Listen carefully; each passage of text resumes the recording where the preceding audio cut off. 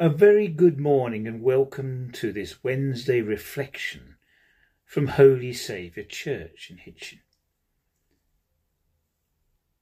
How do we sell ourselves to the world? What is our footprint?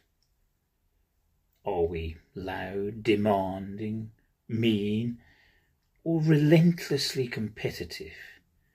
Are we a blank page of anonymity who no one can fathom out? I suspect we all would like to feel our presence is warm, kind and open. But how we think we define ourselves is probably a bit more nuanced. I think the poet Robert Burns got it about right when he wrote, "Oh, would some power give us the gift to see ourselves as others see us." There is a power that speaks of peace and comes to us with its gift, more than likely when our not so nice or struggling side is wrecking our soul and others. Spectacularly, scandalously, and intimately, that power of peace takes our raised hand of attack or our shaking hand of doubt and guides us to place our hand into another and smile and give a life-changing and rescuing peace.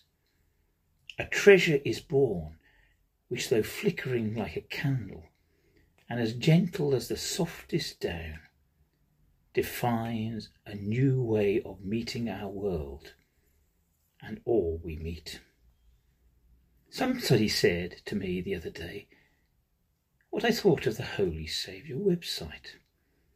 I pondered and said there was an awful lot of people listed by name and title, and there was an awful lot of static information.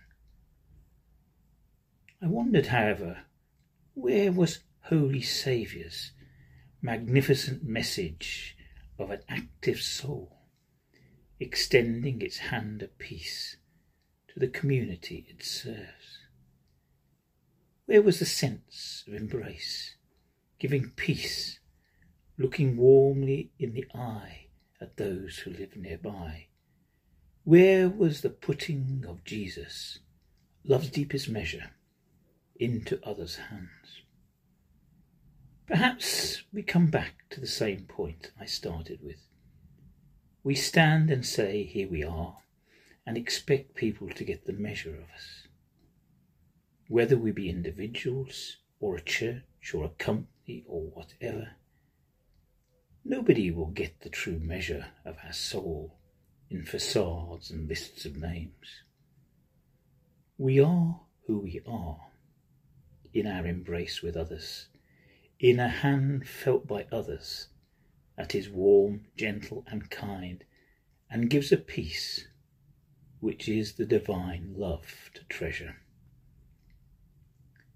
The hymn for today expresses the thoughts and speaks to the questions I have raised.